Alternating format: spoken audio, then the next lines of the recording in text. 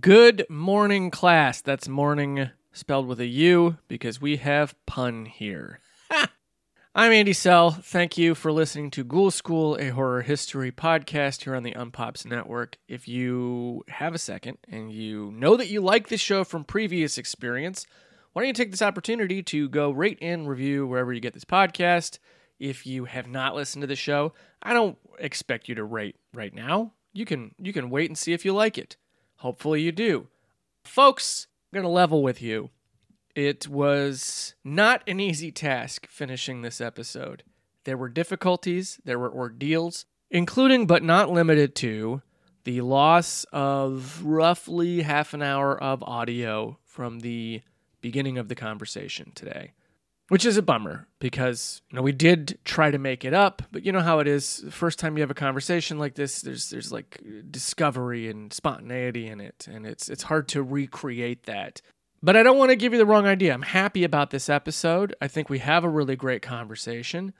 I am a little biased, but I literally love the guest today for this extra dreaded episode. It's Taylor Gonda, my partner, who I share a home and a life with. And a cat. And I haven't had her on the show before because she's not a horror fan. She doesn't really watch horror movies, but I'm really happy that certain planets aligned to put me in a position that we had to record together. Because it gives me an opportunity, I think, to make a connection here for maybe people that don't watch a lot of horror movies but do listen to this show. I know there are some of you. So maybe you'll feel a little represented here today. Taylor was formerly the co-producer and co-host of the podcast These Things Matter, which ran for 5 years, and it's a really good show. All the episodes are archived somewhere. You can listen to them online somewhere if you search for These Things Matter, including an episode that I was on discussing Ray Bradbury. The film that Taylor chose was Stanley Kubrick's 1980 masterpiece, The Shining, adapted from the novel by Stephen King. Now, the film that I assigned her was 1963's The Haunted Palace, directed by Roger Corman, starring Vincent Price and Lon Chaney Jr., adapted from the short story The Case of Charles Dexter Ward by H.P. Lovecraft, and kind of The Haunted Palace, the poem by Edgar Allan Poe, by Corman and Charles Beaumont. So here's the conversation between me and Taylor Gonda about The Shining and The Haunted Palace. Okay, so Taylor Gonda. Hi, Andy. Hi, welcome. Again. Mm-hmm. I'm going to tell the listener what happened. Yeah. We lost the first 20 minutes. This episode has been a series of obstacles. I won't get into all of it. Because whatever, who cares? Because ultimately you get to talk to me and that's nice. Yeah, that's terrific. Wonderful. Again, I get to talk to you twice. Yes. Lucky we recorded. To clarify, we recorded 20 minutes, right? A little under half an hour of audio we lost. But it's okay. Yeah, let's recap, I guess, what the listener missed. Because we can't recreate that magic. No. But that's lightning in a bottle. It's true. It is true. But we said some cool things, so we want to make sure we stay those cool things again. We joked about me saying welcome. Yeah. Because it's our apartment. Our place, yeah. Yeah. So that's out of the way. Right? We did that. It was very funny. Hilarious. Yeah. And then, we talked about, I guess the key things are that you don't watch horror movies. Generally speaking, no. And then we talked about started talking about the two movies we're going to do. Talk about The Shining, yeah. But I guess we should just talk about why you don't watch horror movies. Yeah, we'll get into it. I mean, Yeah. here's the thing. I've told this to many, many people because when people hear I'm dating you and then I don't watch horror movies, it's a subject that comes up. Like, what? Yeah. What do you mean? Yeah. So, no, people don't share each other's likes entirely. And I'm not one of those horror fans that's like, how dare you not watch horror movies? Yeah. You know, I understand. As a sensitive person with anxieties, etc., I Yes. understand. Yes, I just get too wrapped up in the movie Yep. and my rational brain goes away and then I can't sleep and I have nightmares and I see, you know, that thing where like you see an image and then it keeps flashing into your brain when you don't want it to. It's that. There are certain horror movies I saw when I was a kid that will sometimes just pop up and flash in my brain. I'll be, you know, I don't want that. I don't need that. I have that, but it's with real life. Right. Yeah. This It's is real where life gets into my head. Right. I'm scared by things that you really shouldn't be scared by. And you're scared by things that, like, yeah, you probably should be scared by those things. But you're also, I mean, I don't know. It could be an empathetic thing. You know, you relate to people on screen. I get real caught up. Yeah, you get caught up in things. And Which is, I think I've said before, the only way I'm going to get over this is if I am on the set of a horror movie and we're creating the creature. Yeah. And blood is happening and things are, and it's just like, you know, my good buddy Joe is the effects guy, and I'll be like, oh yeah, look at that. I mean, I know that's happening, I know that's true, but it's just somehow like, I mean, I used to do theater, and I would watch theater, and I would be completely disassociated because I'd be analyzing the whole thing. Yeah. I just can't do that with movies. Huh. You just can't. You don't have the buffer. There's not a distance. Not when it comes to the emotion of fear. Yeah. Fear just triggers complete irrationality in me. But it's okay. What I do watch, what you introduced me to, Yeah. generally speaking, is good. I enjoy it. I'm happy to watch it. I'm glad that I have some idea of what's going on in horror. And you're pretty good about knowing what I can handle. And so it's like I have my own curator of horror, basically. Yeah. So I'm fine with that. You watch a lot more horror movies now. Oh, Because of me. exponentially. I think I had watched somewhere between like 10 and 20 horror movies in my whole life leading up to us dating. And now it's probably more like 40, 30 or 40, would you say? Yeah, that you're at it total? Yeah. Yeah. Probably? I don't know. It's hard to say. I don't know what the total is, but it's definitely a lot more. Because I also... But you've watched thousands. I don't know. I watch probably about 20 new ones a month. Yeah. Just of stuff I haven't seen before. Yeah. But I also like, you know, your exposure to horror movies has increased. I've gotten good at, like you said, curating. That's interesting because I also I self-curate now too. I have like 3 tiers of movies that I can watch when you're home. Oh, yeah. I have to be really aware of what I'm putting on. And there are movies that, like, the first tier is movies that I can watch just with you home, sound on, no problem. I can have it on while you're awake, while you're doing stuff in the house, and it's fine. Yeah. And then there's another tier of movies that, like, I can play, but I gotta have headphones on because the sound would be too much. Right. For you. I tend to have a problem with the sound first and foremost. Yeah. And then there's the movies that, like, you have to be asleep. Yeah, or I'm at work or something. Yeah, or you're at where you just can't be in the house. Yeah. I'm glad that I can come home and I'm like, oh yeah, something is not going to be on that will like scar me for life. Yeah, I'm glad about that. Yeah, I'm sensitive to your sensitivity. I understand, and I don't want to I don't want to create a hostile living environment for you. Well, unlike certain characters in the movies we're going to talk about. I honestly feel bad sometimes when I have certain DVDs sitting out just because I'm like, oh, the cover art might be. At a different point in my life, certain cover arts, I going to that Blockbuster could be very precarious in terms of my level of horror. Just walking around a Blockbuster and looking at covers. There's a lot of horrible covers. You would say you would say wonderful covers. Yeah, they're beautiful. Yeah, I would say, ooh, Jesus. Yeah.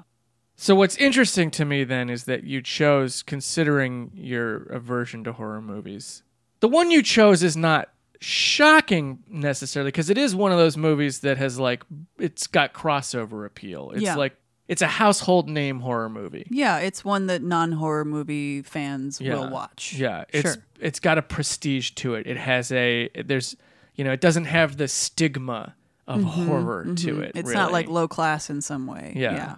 And it's one of those movies that like obnoxious people would say, well, I don't even consider it a horror movie. Yeah, those are very obnoxious people. Like the genre somehow has stink on it, whatever. It is one of those. It's one of those elevated, transcendent, quote unquote, horror movies that it's like Tom Brady or Aaron Rodgers in that, like, you don't have to be a football fan. You know who that is. Yeah. Right? You know these, and that's The Shining. You don't have to be a horror fan. You know The Shining. Right. So it is a popular one, but it's interesting that it's your choice to me because it is one of the few horror movies that I would still consider genuinely scary. Oh, it's very scary. It is a horrifying horror movie. It's very, very scary, yes.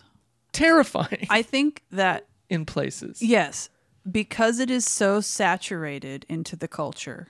Like every moment of the movie has been parodied or saturated, or if you've never seen it, you could probably say many major moments from the plot because of all of the times that it is in pop culture. If that weren't the case, it would still really scare me. But it's almost like, first of all, I've seen it. I saw it as a 15-year-old at a sleepover. Mm-hmm. I didn't see all of it because I closed my eyes for a lot of it. That first time you saw it, like, what was your reaction at the time? I remember being very worried because it's one of those movies when you're a kid that people are like, oh, this is the scariest movie ever made. People say that. Especially if you're that age. Yes. Like, you're talking to people about movies by that age. Yeah. So you've heard things about movies. When I saw that movie, I was probably young enough that I was still just like, oh, cool cover. But you're at an age where you know about movies. So it has a reputation that's been communicated to you. Yeah. It was a slumber party of girls that I was friends with, but I was never very secure in my friendships in high school. So I really wanted to be a part of the thing. Like, I wanted to be with the cool kids, and this is what the cool kids were doing. So I wanted to do what they did. And at this point, I did not have my sort of like, I don't do horror movies kind of thing. I was like, yeah, sure. You're still figuring out what you like. Even though 5 years before that, I was at a slumber party and they watched Gremlins, the new batch, and I had to leave. Gremlins 2, the new batch was too much for you. When those little baby gremlins are being born out of his back, I had to get the hell out of there. I had to leave. You don't like creatures and transformation and goo. Like, those are the body horror and, otherworldly. That's aliens the stuff. And creatures. No, thank you. No, thank you. I'm good. I don't need to know that. I mean, my brain is already on the verge of being scared of those things regularly. I don't need it in film. Like, oh, you're scared of this? Well, here's a really specific version of it that special effects people really get off on making extremely gooey and liquidy and disgusting. How about that? That's not for me. I know you do. I love it. I love it so much. So The Shining is not that. No, The Shining is not that. Yeah. Yeah. I was, after that Gremlins incident, I should have known that I probably just shouldn't watch horror movies. But, I was trying to be cool. And my friend who was like super Christian, this was the one she wanted to watch. It was like, funny. We'll watch Labyrinth and then we'll watch The Shining. I think was the might have been. That's an interesting double feature programming call. Yeah. That's wild. It is. Also, I can't get over this religious kid who's like, yeah, The Shining. I guess because it's not demons. There's not Satan. I guess. There's not. I don't know. I don't know how it got past whoever it got past to let us do this. But we watched it, and there was so much of it that upon this viewing that I just had, I did not remember because most of the time, anything even remotely going to be scary, I was covering my eyes. And that's just what I do. So there's just huge chunks. Oh, that you're like, oh, I never saw that before. Yeah, none of it. Like, my memory of it there's no plot that makes sense. It's just kind of scenes. It's just like visual moments. I really viscerally remember this room, though. It was in like a wood paneled basement kind of room with these other gals. Was everybody like suitably freaked out? Was there anybody that was like, I'm the tough kid, I'm not scared? No, I think everybody was pretty scared. I think I definitely did not watch at all the scene with the naked woman. I think everybody was definitely like squealing a lot at that. I mean, it is pretty tame, you know, in terms of what actually happens. Well, yeah, and she's scary. Oh, she's super scary. Like even before she transforms. It was interesting on this watch especially being like, yeah, she's not like it's just a naked lady. Yeah. There's nothing like seductive about her. Right. It's like what you're focused on is his face. Yeah. Is the change in his face. Oh, yeah. That's what that scene is about. And it's that's the terror. That's the horrifying part. Is how excited he is at this completely like, random person. Look at this. And she doesn't. But I mean, this is where you see the house or the hotel putting its mitts into Jack. Like this is how it is seducing him into doing its bidding. You know, that it knows that here's what he'll want. He'll want alcohol. He'll want like somebody to talk to, like the bartender. He'll want a lady he could potentially fuck. These are the things that'll like bring him on our side so we can get him to do what he want or what we want him to do, you know. Oh, Jack. Why did you choose it? It is still surprising to me. I rewatched it recently by myself when you were gone. And the fact I knew that it was weird that I was watching a horror movie without you. You were watching a horror movie. This is so weird. You were watching a horror movie alone at night without me. Yep. Gosh, I'm so proud. I'm just so proud. Well, it's a couple things. I remember liking the parts of The Shining that I could remember as a 15-year-old. It sticks in your brain, you know? And then also the podcast Blank Check has been doing a Kubrick bit. So it was like The Shining was the next one coming up. So I was like, oh, I could watch it for that. But really it was also like, it's so in the zeitgeist that I forgot what the actual movie was like. Like apart from all of that. Yeah. And so I wanted to watch it. And I'm really glad I did. Apart from doing this podcast, I just wanted to watch it.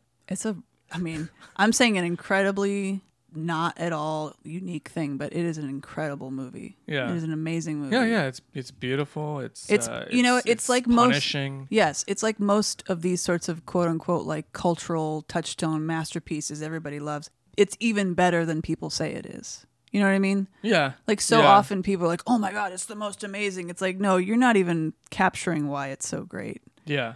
And I guess what drew me in again, the visuals, the colors, the cinematography, the Steadicam work, which I did not know anything about until recently, that it was like one of the first uses of the Steadicam.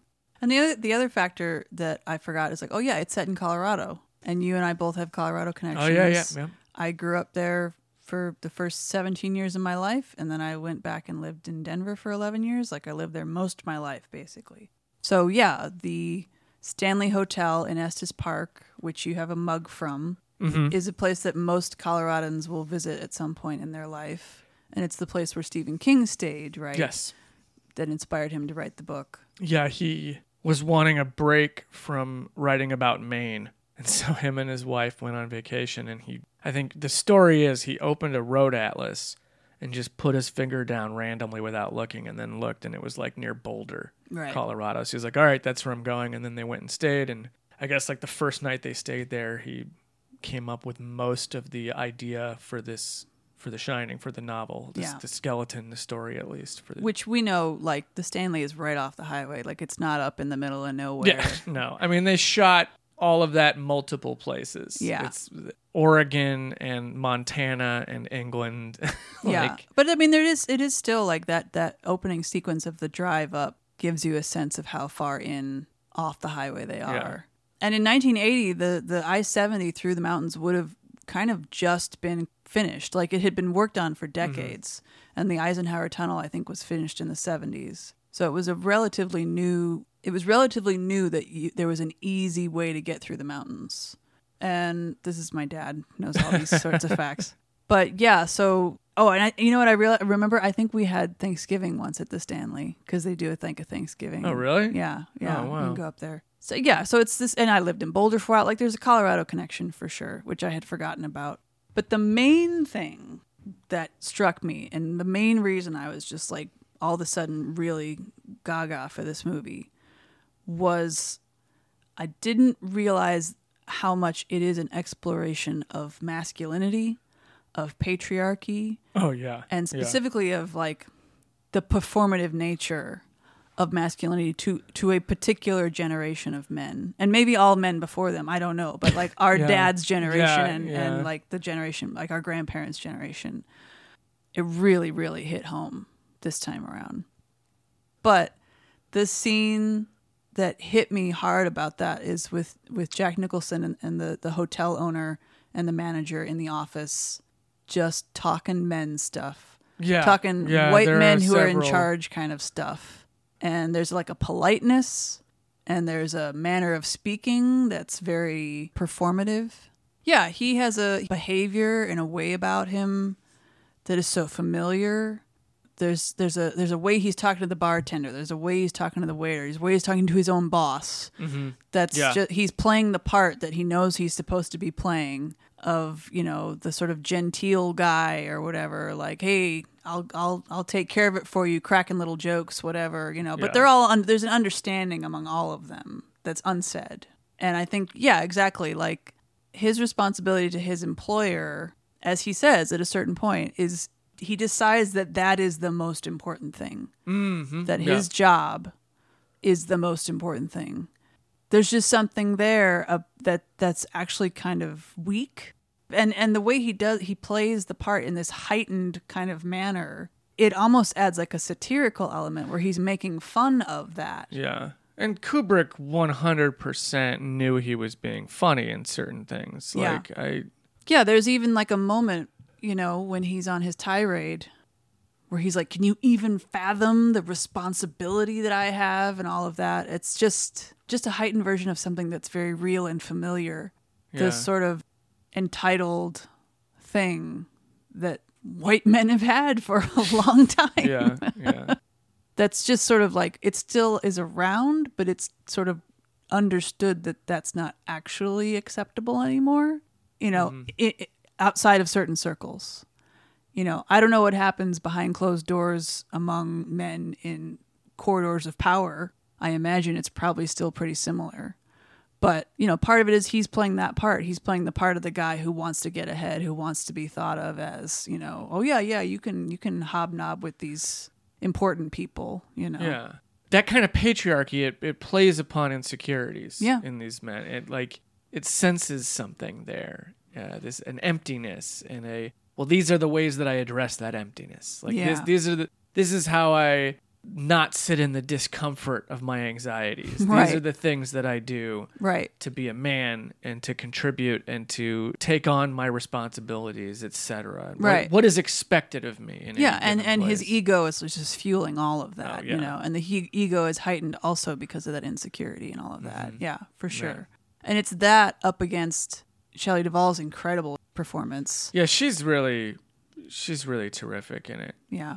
For the longest time, the read on her performance was that she was annoying, or that she was an annoying character and the performance was too, quote unquote, hysterical. It was too, like, she was too cryy, too emotional. Mm-hmm. And I think with time, you watch that now and you're like, no, she wasn't that way at all. She just wasn't a stone-faced badass, which is in some ways what we were used to in the ensuing years with Ellen Ripley and Linda Hamilton in Terminator 2. You know, like, the pendulum swung entirely in the other direction in the 80s. So this film that's from 1980, I feel like, I don't know, people were just not honest with themselves maybe about how they would react in that scenario. Yeah. And yeah, now you watch it and you're like, wow, her performance is incredible. Like, I think she's it's perfect. So naturalistic and nuanced. It's perfect because what it shows, because what I get from it is, I don't want to have to do this.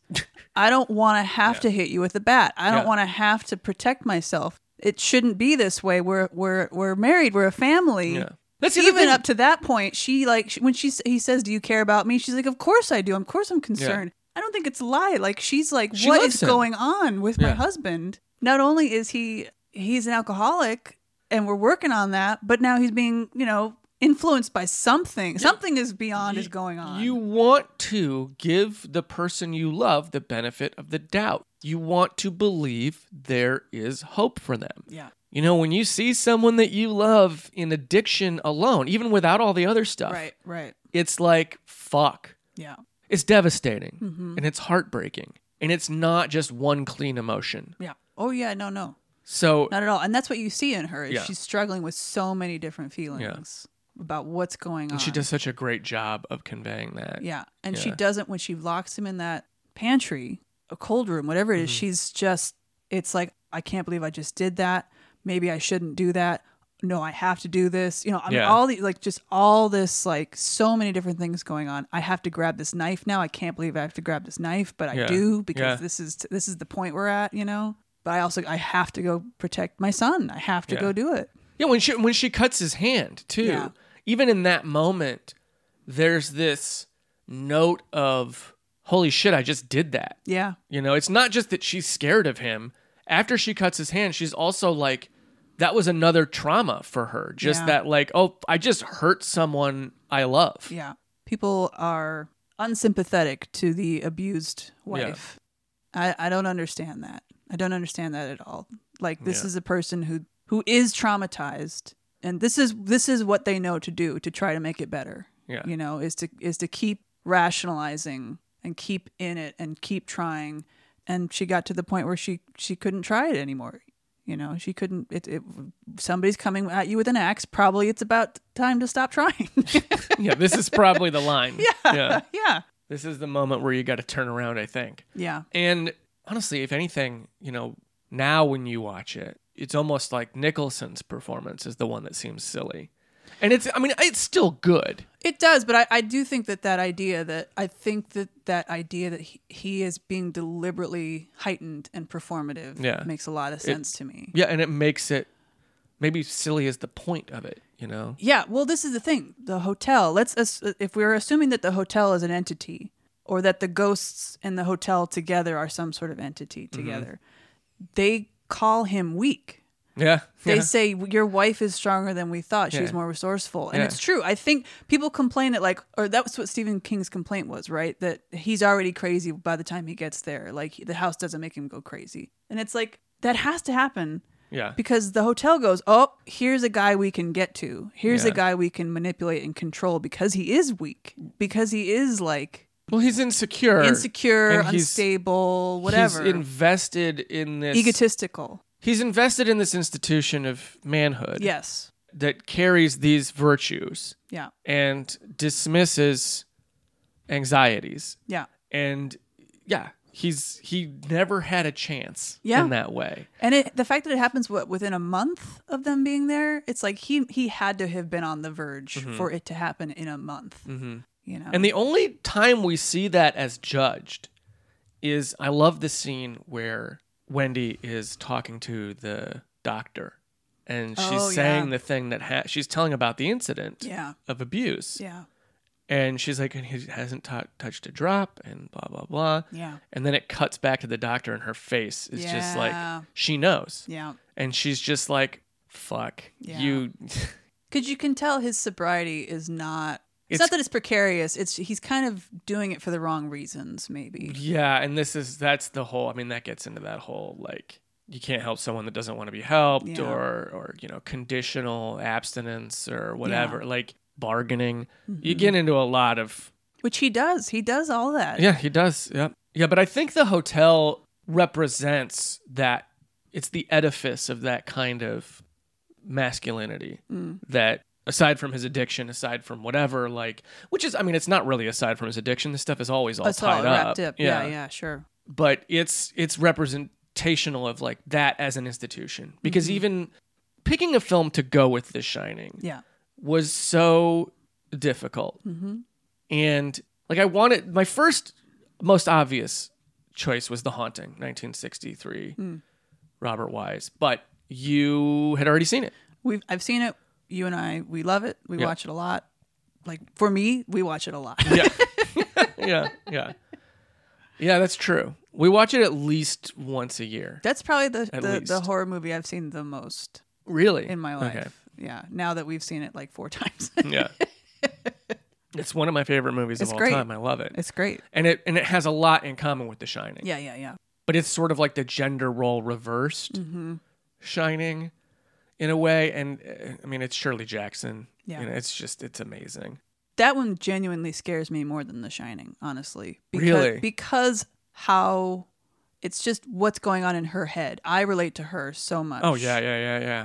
That idea that her own mind is like working against her and the house is working with her. You know, all this stuff. It's all like, Well, and it's working off the same principles. Oh, yeah, as yeah. the way that the hotel is kind of seducing Jack. Right. It's seducing her through this. Well, you don't really feel like you have a home. You don't feel like anyone understands you. Yeah. We understand you. Yeah. There's room for you here. Yeah. And the difference is I'm not an alcoholic, abusive dad, but I am like maybe a little eccentric, yeah. frail lady, maybe. Well, Nell's sin is sensitivity. Yeah. And that's it. Yeah. And you as a sensitive person can relate to that. Mm-hmm. And I as a sensitive person can relate to that. Right. Like, but you've seen it. Yeah. So it breaks the rules. It couldn't be the pairing. Okay. And it's also clearly an inspiration for The Shining. Yeah. And so then I started thinking about other inspirations for The Shining, Burnt Offerings, Fall of the House of Usher. But ultimately, I mean, it came down to a coin toss because I couldn't decide between Burnt Offerings and The Haunted Palace. Mm-hmm. It came down to those two. And what I kept debating, because the big thing about The Shining is, for programming purposes, you don't want to follow it up with another long, heavy, like thematic, genuinely scary movie. Yeah. And so, as much as Burnt Offerings has in common with it, I mean, it would be a great double feature of like, hey, family that's already maybe in trouble, house sits a hotel, and hijinks ensue.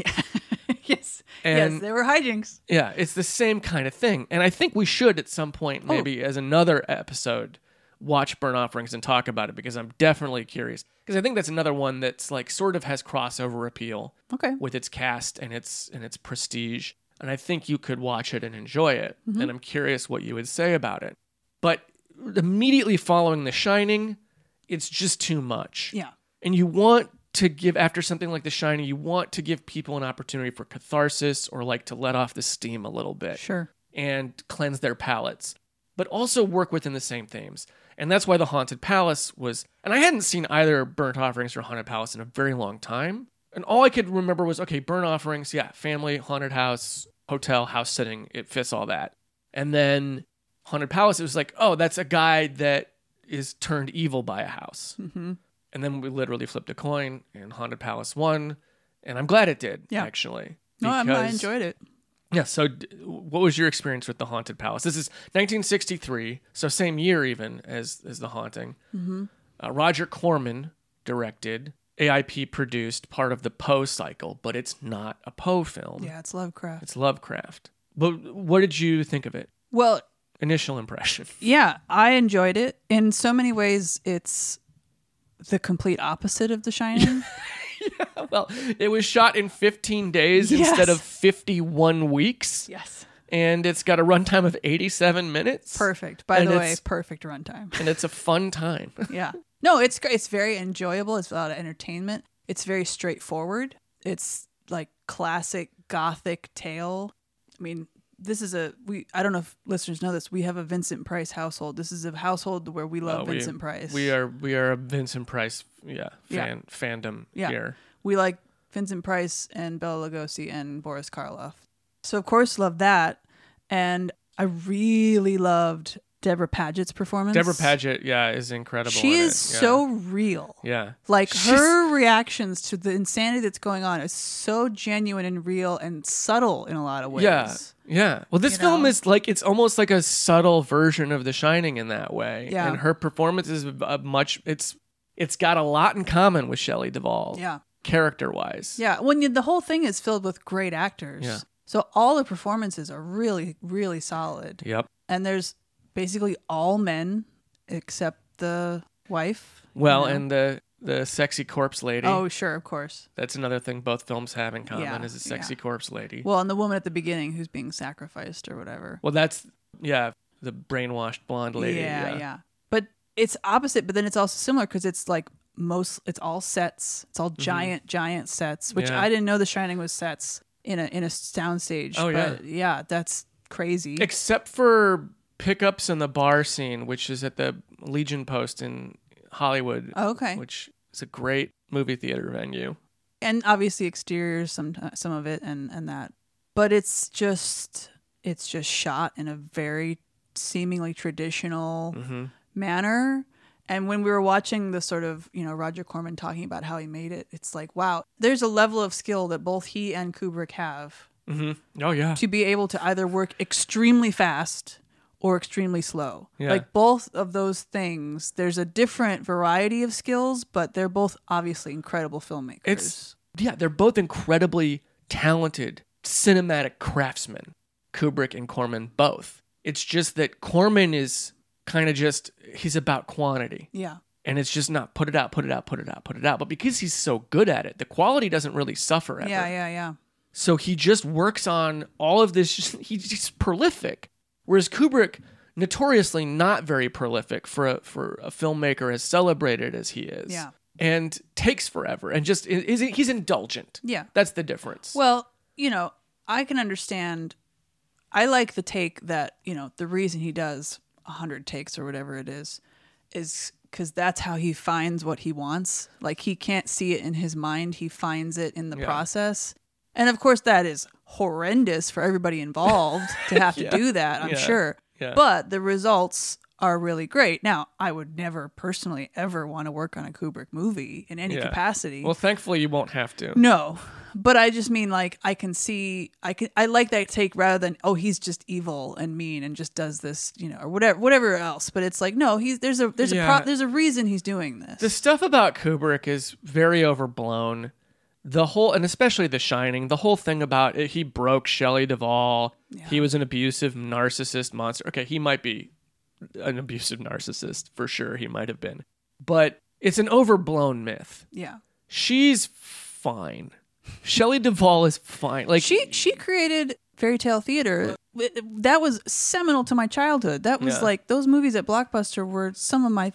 I watched The Frog Prince with Robin Williams. It must have been 100 times when I was a kid. I loved those movies. They're great. Yeah, she's brilliant. And she notoriously hasn't acted in a while. She's coming back in a horror movie this year. Hey, you don't have to act your whole life. Exactly. Well, hell, fucking Deborah Paget retired after Haunted Palace. That was her last feature film role. Sure. Just because she was I'm good. Yeah. I got married. I'm gonna be a mom now. I'm done. Yeah. That's there's misogyny in the industry there. Yeah, but, of course. Yeah, she also was just done, and she left a great performance. Shelley Duvall, this story that she was just, I don't know, whatever. I don't want to get into it. But it is one of those things where she herself was like, no, I'm not an idiot. I knew what Kubrick was doing. Yeah. He was pushing me hard to get this specific type of performance. And she's like, in the end, it worked. Mm-hmm. Sure, I didn't have a great time. Yeah, I wouldn't think so. But I was dedicated to the role. I knew what I was doing. I knew what I was getting into. And I'm not, and a lot of the stories about Shelley Duvall was abused, it kind of, in a way, undermines her agency. Yeah, absolutely. And it feels kind of gross when that story gets passed around to me because it's like, no, she was an adult. She's making choices. She may be at an emotional state that is extreme because of the circumstances of the filming. Well, and the circumstances in her life at the time were also not great. Sure. But it's not as though she's not making choices in that, within that. Yeah, she's an actress. This is what actors do. Right. They channel personal experience. Absolutely. And the difference is that Corman, for example, with Price, would just meet with him for a little bit before shooting and be like, let's talk about the character a little bit. Okay, Is this where you see the character going, okay, good, now we're good, and we just shoot. Yeah. He knew what he wanted. Which makes sense for the kind of movie he was making. It was Price had done tons of those kinds of movies, so it's not like you're reinventing the wheel. I think the difference between the two is sort of that difference between Hoffman and Olivier. When you hear, I don't know if you've heard the story about Marathon Man when he says, have you tried acting, my boy? It's that. That's the difference. Whereas Kubrick is part of that, tortured auteur nonsense of I gotta this is how I do it. This is the why. madness, I mean, I have you a know? degree in acting, Yeah. and this is why I don't act because I'm like I don't want to do that. Well, yeah, I don't want to. don't want to like delve into myself to bring out these emotional Yeah. performances. Yeah. Yeah, I'm good. Yeah, you should be in a Corman movie then. Yeah, sure. Yeah, if they were still Just- making those kinds yeah. of movies, I'd be fine with that. Yeah. You know. Um, No, I really liked it. You know what I obsessed over was the painting. Yeah, I'm getting an art history minor currently in Yeah. grad school, and it immediately made me go, "Wait, what year was this painted?" And it was painted in like 1765, 17 somewhere around yeah. there, and that would have been like a Rococo / neoclassical. And the painter that I imagine they were going after is Gainsborough, who did the Blue Boy, which is that very famous painting at the Huntington Gardens. Very, very famous painting. And it does have like a spooky kind of background a little bit, so I could see that. Oh wow. But the painting kind of looks like somebody trying to make a Gainsborough who like was just like a Greenwich Village painter, you know, in the late 50s, 60s. Well, who's that's also- much more influenced by Picasso or something. Yeah, that's fascinating because the Corman movies of the Corman period pieces, specifically the Corman Poe cycle, Yeah. of which this film is part, is kind of like of the time of Poe, you know, but 60s. but Greenwich Village, yeah, Yeah, exactly, yeah. but 60s beatnik, like that's very much what the Corman Poe movies are in a lot of ways. Yeah. So yeah, that's very fitting. Yeah, because I mean, the hair and makeup was just like, oh, well, this is 1963 to a T. There's nothing either 18th or 19th Yeah, there's century no about nothing any of this. Victorian accurate. Yeah. Her hair would not be down at all. Oh yeah. Like that's just insane. Like even when she was sleeping, maybe, but like just walking around. I also love that you have all these like character actors who, and I just love,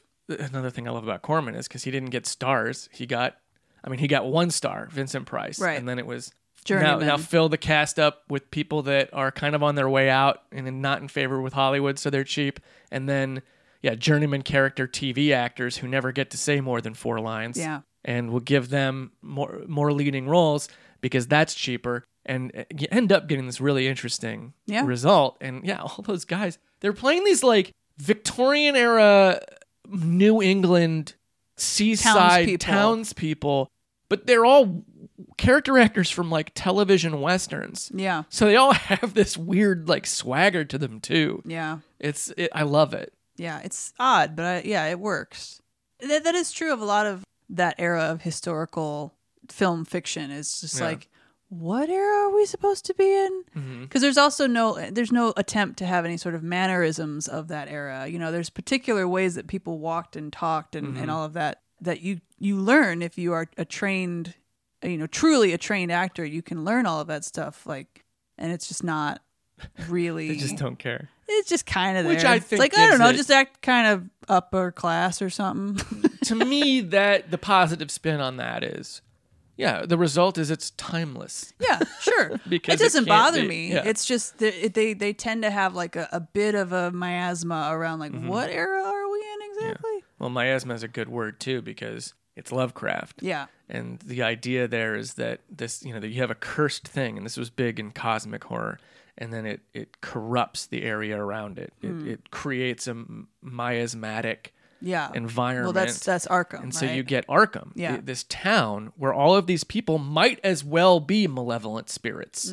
They all are, it's the same actors that played them from the 100 Years prologue playing them now, so they might as well be ghosts. Yeah. And they all feel very ghostly Yeah. in that way. And so Arkham is the Overlook. And the Haunted Palace so what this is, the story is, Vincent Price plays Charles Dexter Ward because this is based on the Lovecraft novella, The Case of Charles Dexter Ward, given a Poe title, which has an interesting connection to The Shining too, I think.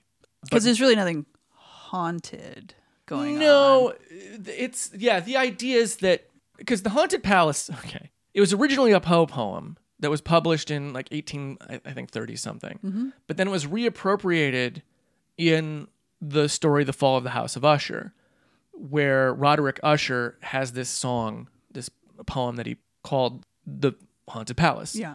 And the Haunted Palace in that story is employed as a device to serve as a metaphor for Roderick Usher's deteriorating mental state. Like, he is going mad. much in the way that Jack Torrance is going mad in The Shining. Right. And so in that way, it has this Poe element to it there. But even in its like most famous use, the haunted palace is a metaphor. Right. So anyway, Charles Dexter Ward and his wife Anne are going to Arkham, Massachusetts to go to the house that he has inherited from 100 years before. The warlock that lived there was up to shenanigans, doing just warlock warlocks. stuff. Yeah. And the townspeople killed him in a very Black Sunday scene. And now he's here 100 years later, inheriting this mansion, checking it out. And the townspeople are like, oh, fuck you, it's haunted. We hate you because your ancestor was a warlock that did shady things. Right. And then he slowly is going insane because it's like coming and going, right? It's like here he's got him and then he doesn't have him. And because the device here isn't that he's losing his mind, it's that he is being literally possessed by the spirit of Joseph Kerwin, his warlock ancestor. And there's the painting seems to be like the catalyst. Yeah, something. Yeah, but what this has in common with The Shining the most for me, I guess why ultimately I think it's the great pick, is that idea again of like man's work. Because he's being possessed by his ancestor to complete his ancestor's work. Right. And we get Simon, the caretaker of the house, who is he's Grady. He's fucking Grady. Yeah. Lon Chaney Jr. is Grady. And you brought up an interesting connection between Lon Chaney and Stanley Kubrick.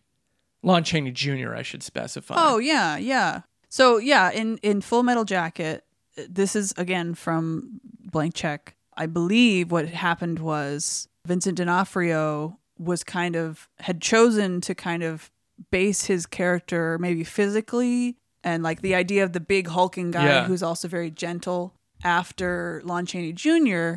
And at a certain point, Kubrick said, hey, I was thinking this is kind of a Lon Chaney feeling. And they were like, oh, yeah. Like they both came to it separately, but agreed on it that like Gomer Pyle, right, is his character's name or is his nickname. Private Pyle. Yeah. That was what the character should be, is this giant hulking like kind of baby man. Yeah. Which is, and it's funny because in that movie, Full Metal Jacket, Vincent D'Onofrio has this like great, what they call the Kubrick stare moment. This convention wherein Stanley Kubrick movie is a character, and it's in a lot of, it was in Psycho, it's in Psycho, it's in a bunch of non-Kubrick movies, but it's definitely in The Shining of, the tilting the camera away with the actor's head away so that they're looking out from under their brows. And it looks, menacing. And it's used to convey a character losing their mind. And you get that with that great moment in Full Metal Jacket with him. And in this film, Lon Chaney Jr., who is this big hulking gentle baby, is used in like 4 jump scares or something. Yeah, that's true. Very effectively. Yeah. Like, and he doesn't even, he's just flat faced. Yeah. But just his presence is terrifying. Yeah. And it might be his scary. This is the guy who played the Wolfman. Yeah. As far as I'm recalling, he's the only actor to have played all of the major Universal monsters, barring the Creature from the Black Lagoon and the Invisible Man. And the Invisible Man. And the Bride of Frankenstein, who was only in 1 movie. But he played the Mummy, the Wolfman, Frankenstein's monster, and Count Dracula. Yeah.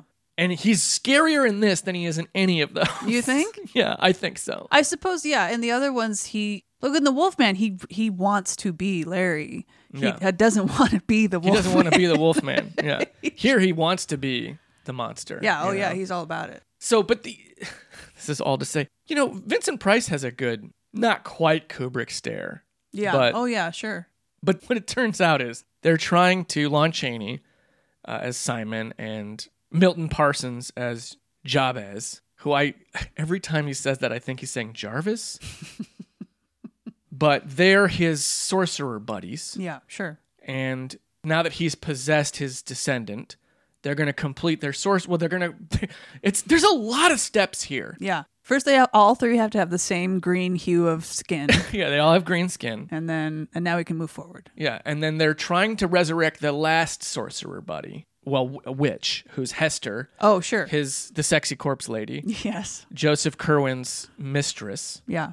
And they got to resurrect her so then they can finish the project, which I love that they call it a project. Yeah. Much in the same way that in The Shining, Grady's like, the business we discussed earlier, you know, it's that thing again. So their goal is they're all coming back to life, and then they're going to do a ritual that brings forth an old god, very Lovecraft. But even in that stuff, he's talking about a project and alluding to a boss. Like he's talking about someone who expects something from him. Yeah. There's a higher up. There's a Right. supervisor. Right. He says, I just serve or whatever. I just serve. Yeah. Well, they keep saying we obey. Yeah. We obey. Or And obey, it's yeah. in that way that it is in The Shining as well. I mean, more specifically here. I think maybe this is a stretch, but it seems like an idea of the banality of evil and a reference to that idea of I was just following orders. Yeah. You know? And it is. This is what's expected of me. I'm just doing my job, man. It's that idea of like removing your will from the evil work. Right. The important thing is that I take up this responsibility that's been given to me. That's the important thing. It's more important than, which is funny because he tells you, do you have any concept of ethics or whatever? It's like, the ethical thing might be to not do what your boss is telling you to do, your mansion ghost boss. Yeah, but that's the thing is it makes you a cog in a machine. Yeah. And then proud of being a cog. Yeah. Like it's removing your conscience from the awful thing you're doing. And in The Shining, we never really know what that is. In fact, in The Shining, it seems more like it's a comment on capitalism because it seems like it's just there to sustain the Overlook. Right. What is the point of this act of killing? I'm guessing that the killing itself fuels the hotel in some way. Yeah. And that's it. That's all. It just wants to keep living. Yeah. It does, or, quote unquote, living. It doesn't. It's just to perpetuate its yeah. own machinery. Yeah. Yeah. Whereas in the Haunted Palace, it's to bring back the old ones, Cthulhu or whoever is coming back. But yeah, I don't know. That's what I really clung to with the Haunted Palace. That and it's really like The Shining. It feels huge. It's probably There's a lot going on. Yeah. Yeah. Story wise, it Yeah. has more going on, I think, than any of the other Corman Poe movies. I mean, not counting Tales of Terror, possibly, which is an anthology, but there are more moving pieces to the story and the plotting. It also really builds similarly. Like there's rumblings. The way that the townsfolk get to the point where they're then going to burn down the palace is, even when they get there, they have to make the decision, we'll smoke them out. They didn't immediately decide that they were going to burn it down. Yeah. There's a lot that has to happen to get to that point. And then when it gets to that point, it's an extreme point that they've gotten to. Yeah. The other thing I was going to say too is when Vincent Price is possessed, he's a much harder, more sort of alpha male kind of guy. Yeah. And he's mean to her and he treats her in a dictatorial way and says, you do this, you do that or whatever, similarly to Jack in The Shining. And it's like there is a feeling that this behavior is acceptable and justified, that you as the man need to and are allowed to speak this way to your wife. And if you don't, like Charles, Vincent Price as Charles, is kind of a simp then, it's like he's a cuck. You love your wife? What is that? You know? Yeah. How dare you? Yeah, that seems gross or Man something. up. Yeah. Where's your balls? Right. Chuck? Yeah. It's just so, I like that is the evil version of them, Well, and it's, with Price specifically, it's interesting because, he was in a lot of Poe movies for Corman. And he was in, William Castle movies where he was playing this kind of like devious husband. Oh man, House on Haunted Hill. Yeah. But in this film, it's like he's not channeling one of those performances. It's like he's doing Dragonwyck again. The Mankiewicz film, which is, it's way more straightforward. It's way more like grounded, realistic evil. And that's what he feels like in this movie. He feels like his character in Dragonwyck. And in the same way that The Shining, is very grounded in that way. And it's about, you can see this behavior in men Yes, sure. And like in The Shining, I think there's a hint of that before anything supernatural happens. Oh, absolutely. Yeah. Vincent Price, Charles Dexter Ward is, as much of a simp as Kerwin might think he is.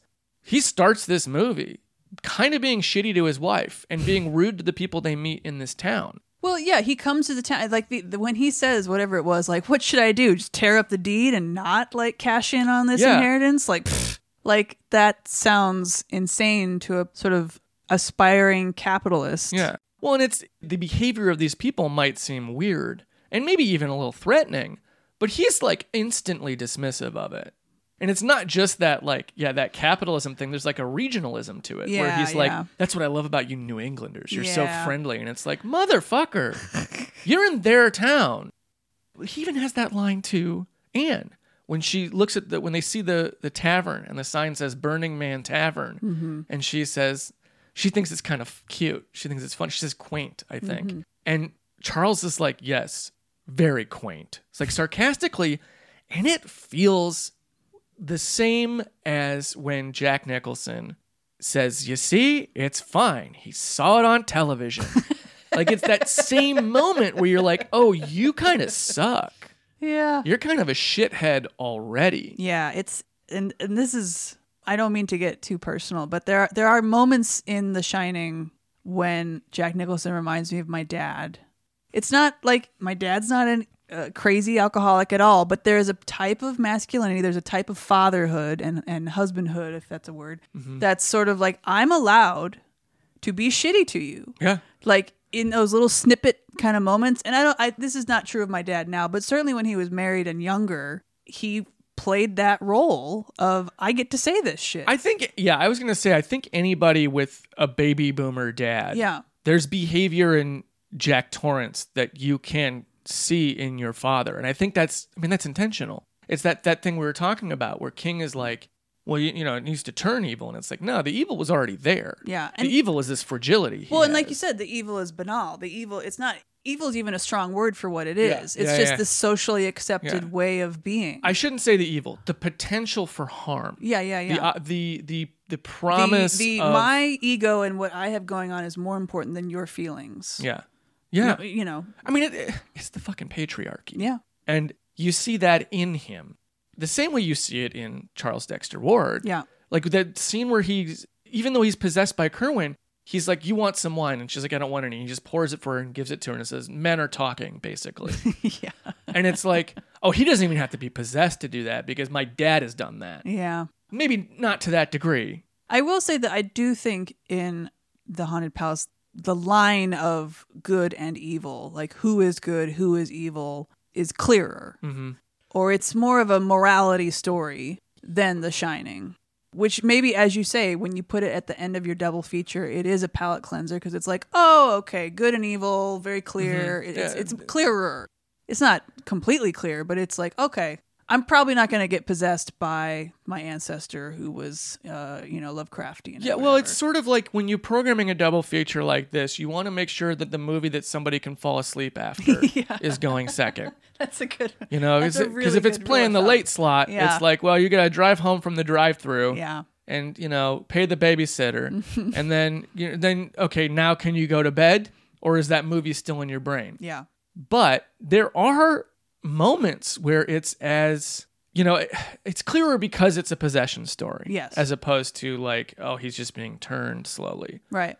It's like, you're turning a switch on or off depending on whether he's possessed or not. Because it's sympathetic to Charles Dexter Ward in a way that it is not sympathetic to Joseph Kerwin, but in Jack Torrance, there's no divide there. Yeah. So you are asked to be sympathetic towards him at least once. Because again, when King wrote the novel, and there's another thing these two movies have in common is they're both taking creative liberties with their source text. Sure. And I guarantee you, Poe and Lovecraft would not like The Haunted Palace, much in the same way that Stephen King does not like Kubrick's The Shining. Right. But he was inspired because he knew there was a violence in him. With his kids, specifically, he would feel himself losing his temper with his kids, and that scared him. Oh, sure. So when he wrote this character of Jack Torrance, it wasn't just, oh, what a monster, he's beating his kids. It's like, no, this is something I'm scared of happening to me. I'm scared of doing this. I know this potential exists with me, and that's terrifying. So the movie, I think it doesn't include most of that, but it does ask you to be sympathetic towards him a couple times. The scene where he has the dream, when he wakes up from that nightmare of, I killed... Oh, yeah. I killed you and Danny in my dream. that's really, I think, the last moment in the film where you feel, oh no, this poor guy. Yeah. He's just a guy. He can't help it. He never had a chance. Yeah. And there are times you see him fighting it. Of course, in the case of Charles Dexter Ward, you see him fighting it way more clearly and explicitly. The ghost says he's fighting. You don't see him fighting it because when he wakes up, he forgets. He forgets that he doesn't know where he is. He doesn't know what's going on. You know, each time he comes out of the trance, he doesn't know that he's been fighting. It seems like because what you're getting is Kerwin is saying he's fighting me. Yeah, but then in the reality of the movie, he is waking up from that as Charles, not realizing he had been fighting. But he is. We are being told that he is fighting. Like we don't see a struggle necessarily, except occasionally on Vincent Price's face, but it's not as explicit maybe. Yeah, well, they have that scene where he comes out of the possession and he's at the kitchen table. Yeah. And she comes to him and it's very much like Wendy coming to Jack after his nightmare and her trying to say, let's just leave. We got to leave. And him being like, I can't because I don't know what's happening. Mm-hmm. I can't go. Yeah. And I don't know why. But I don't know. It's interesting too because maybe you're not supposed to sympathize with him as much because that scene where she's like, before that happens, where she's like, let's leave. He's like, I'm putting my foot down. We're not leaving. The way she reacts to him, Deborah Paget is so great. Yeah. But the way she reacts to him in that scene is like, oh, they've been through this before. Oh, yeah. Like she's immediately like, trying to navigate his mood now. Yeah. Oh, that's the thing. I mean, both these women, that's what it is. They are in these situations where part of what they have to do is exactly that, is navigate, like, where's he at today? Where's he at in this moment? You have to do this extra work. Work all the time, every day. That's what their job is. Every day is to navigate their husbands. Like, seriously. You can just, and there's something very real about that. So in a way, it's maybe just as unclear in The Haunted Palace as it is in The Shining. Yeah. You know, as far as like how far you're supposed to sympathize. Because here's the other thing, and this is what's really wild to me, is that of these two movies, the one with the bleaker ending is The Haunted Palace. Yeah, that's right. By a mile. Yeah. Evil is destroyed in some way in The Shining. The Shining, there's a hero, you know. Scatman Crothers is a hero, you know. It's tragic that he dies. That's the horrible. difference, is that Dick Halloran in The Shining dies, whereas Dr. Willett, who is like the Dick Halloran figure in The Haunted Palace, he lives. Yeah, but here's a perfect example. Scatman Crothers, his character is this other version of masculinity, right? Mm-hmm. Where he's kind and protective, and he will travel all the way from fucking Florida to the middle of nowhere, Colorado in one day because he's going to save a family, basically. And like that kind of like, that's true. You know, if you want to talk about like, you know, man up or whatever, or whatever kind of thing you want to talk about, this is what a good man would do, you know, and he is that. And yes, he gets killed by, as you would say, the representation of patriarchy. Yeah, exactly. It's the bad man kills the good man. And it's in a really heartbreaking way. And it's horrible. After you see this guy do so much. There are so many moments of him trying to get out there where I would have been like, no, I'm good. I'm staying. Yeah. The effort it takes for him to get out there. The effort it takes, the things he has to do, he goes through so much to get there. Yeah. And then, nope. And I mean, in The Haunted Palace, Doc Willett, the character of Doc Willett, played by Frank Maxwell, he is sort of the like good man figure here. Yeah. He's not scared the way the other townspeople are, in the same way that Dick Halloran is not scared of the hotel. He's been in that hotel. Obviously the hotel is not as active when there's people in there apart from just one family. But he's been in there, he worked at that hotel long enough, presumably, with his Shining on to kind of understand, as he tells Stanny, like something's going on here. But the hotel can't get to him. You know, the hotel doesn't affect him. Yeah. Because he's not vulnerable to it. Like Jack is. Yeah. Yeah. Kind of like Joseph can't possess the doc because he's not related to him. Yeah. In the same way that Dick Halloran has that thing about like, well, you know, buildings are sometimes like people. Yeah. And they have, you know, it's pictures in a Danny. book. It's memories, you know. It's very similar to how Doc Willett says this town is haunted. It's haunted by grief and fear. And so like he's even stating the metaphor Yeah. in the same way that Dick Halloran is. So aside from the difference there, their characters' fates, in The Shining, it more or less punishes Jack Torrance, the ending. Yeah. But maybe it's even more bleak, actually, because it's like, well, we killed the one guy, but that institution, that edifice of masculinity and the damage it can do is still standing there. Yeah. And someone else is just going to come in and caretake Well, it. and the way that they're able to just sweep Grady's murder kind of under the rug. Yeah.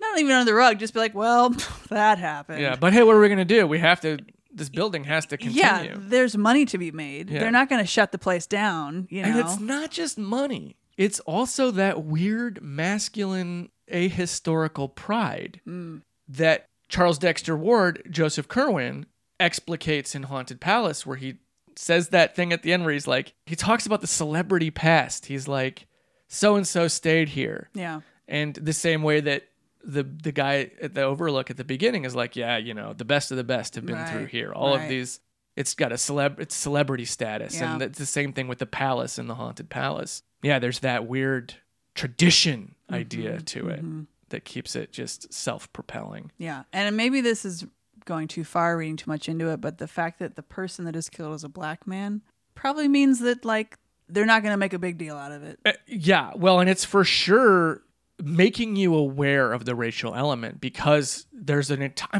how could you not think that when two white male characters say the N-word to each other like 4 times in a row? But just casual. Just casually, but also in that way of like, we're in the men's room, no one can hear us, Oh, yeah. We There's can a say way- this here. It's safe to say this here. There are at least 3 major moments where the men are talking to each other, the white men are talking to each other, and there's an understanding.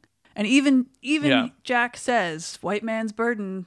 Yeah, it's racial, but it is the killing of Dick Halloran and the existence of Dick Halloran is racialized in this film. Yeah. Explicitly. Yeah. Like it's a theme, which is I think an interesting counterpoint to the Haunted Palace, because Lovecraft was insidiously racist. Yeah.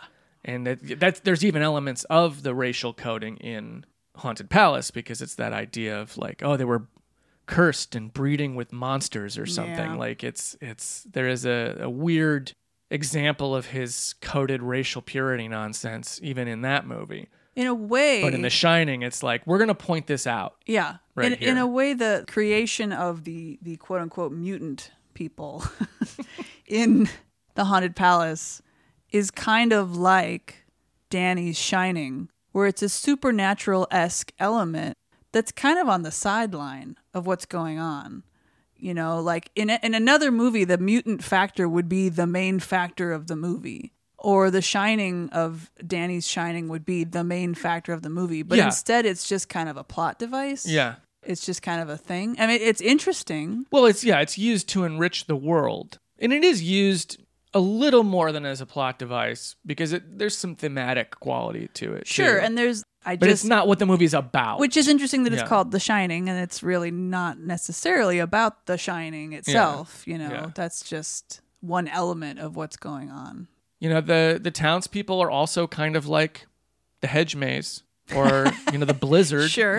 They're like Sure. the blizzard. They're the element that keeps them trapped in the house, more or less. Yeah. Is this surrounding townspeople, but they're also like the ghosts in the hotel. I think the townspeople in the Haunted Palace serve a lot of purposes. Sure. Because again, it's Corman, and he's like, well, we got to stretch our dollars here. Mm-hmm. How can we make the townspeople do a bunch of things? But it's also Charles Beaumont as a writer. Was a very talented economical writer with a lot of experience by this point.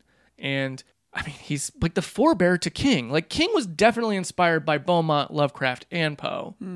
So we got 3 like titans of horror from like 3 different generations in the Haunted Palace, just like shoved all into that movie. Here's what I will say. The one complaint I have about the Haunted Palace is it's clearly, let's say, 8 to 10 sets, right? There's a series of sets that have been created, and you feel it. You feel that, we're going back and forth between sets, or we're hitting the same beats inside these sets often. Like the looking at the painting happens like 30 times or something. Yeah. And I get that, but then of course you find you realize that The Shining was a bunch of sets and you kind of don't feel it, even though you are only going to like the kitchen, the foyer, their apartment, and the gold room or whatever it is. It's a different thing entirely. Well, it comes down to Corman being, the guy he is.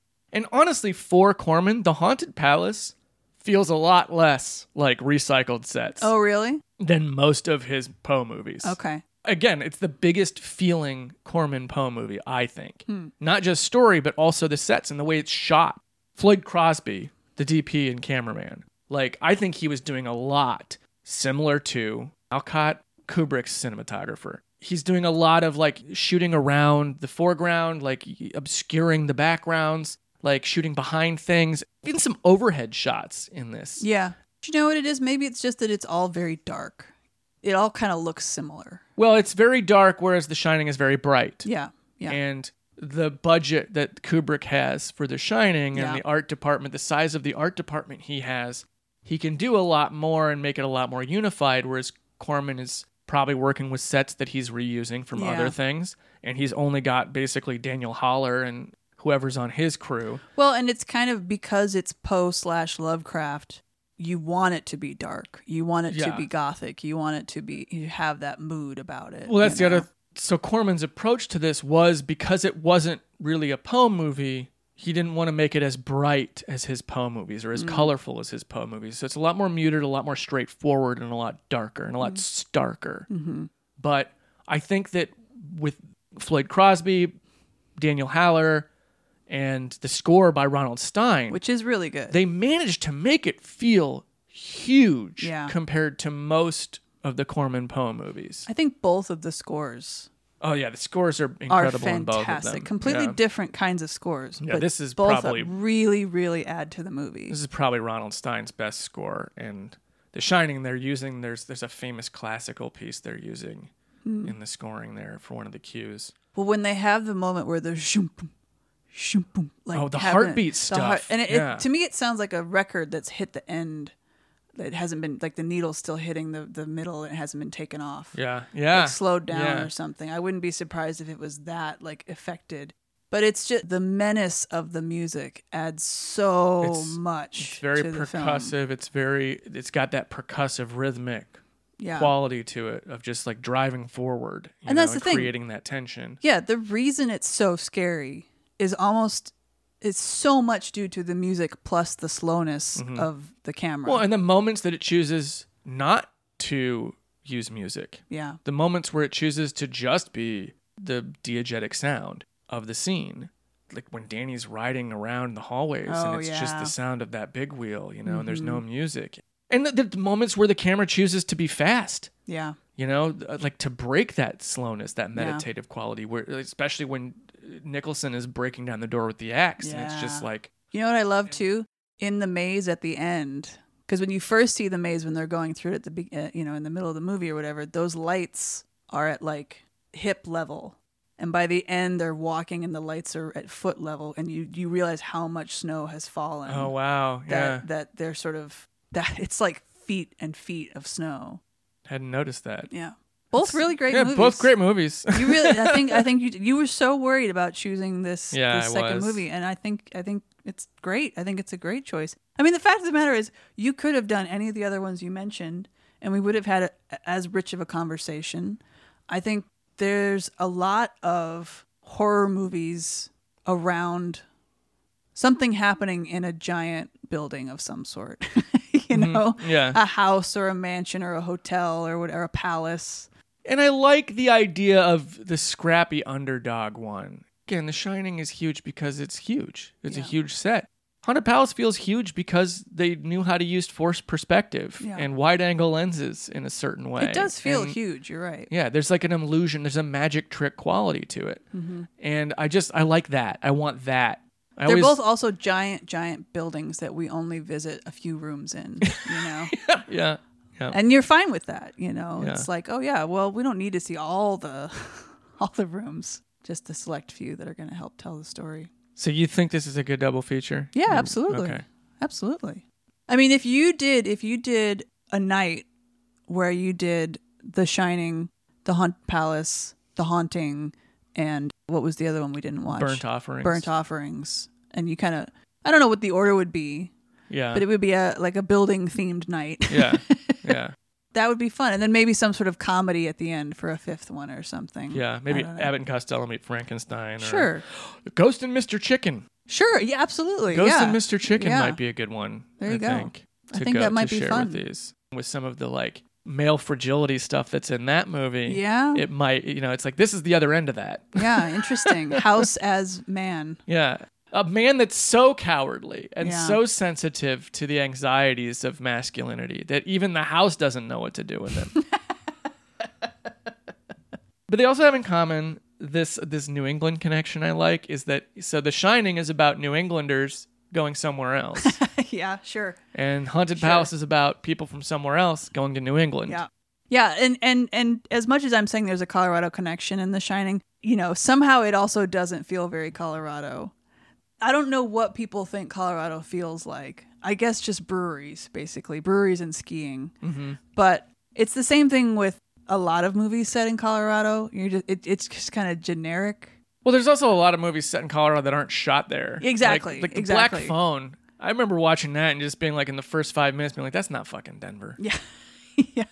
I mean, I think the only movie that maybe has that I've seen, I'm sure there's others that are like, oh man, that's Denver, that's Colorado, is about Schmidt. And it's only the half of the movie that's in Denver. They talk about like Spear. Kathy Bates's house in About Schmidt is a very Denver Yeah, house. I mean, yeah, that movie feels very Denver. Yeah. Well, I think Things to Do in Denver When You're Dead. Which I have not seen. It's a very Denver movie. Okay. The Bluebird Theater's in it. Okay. And Over the Edge. Oh, yeah. Over the Edge absolutely, you're right. If you're from suburban You're right. Colorado, That's where I like a grew up. suburb of Denver, That is it. Over the Edge is very recognizable. That is filmed in Greeley, Yeah. Colorado, where I grew up. Yeah. Yeah. Those are the big Denver movies. Yeah. They also both have unhelpful bartenders. Yeah. Well, depending on who you are, they might be helpful,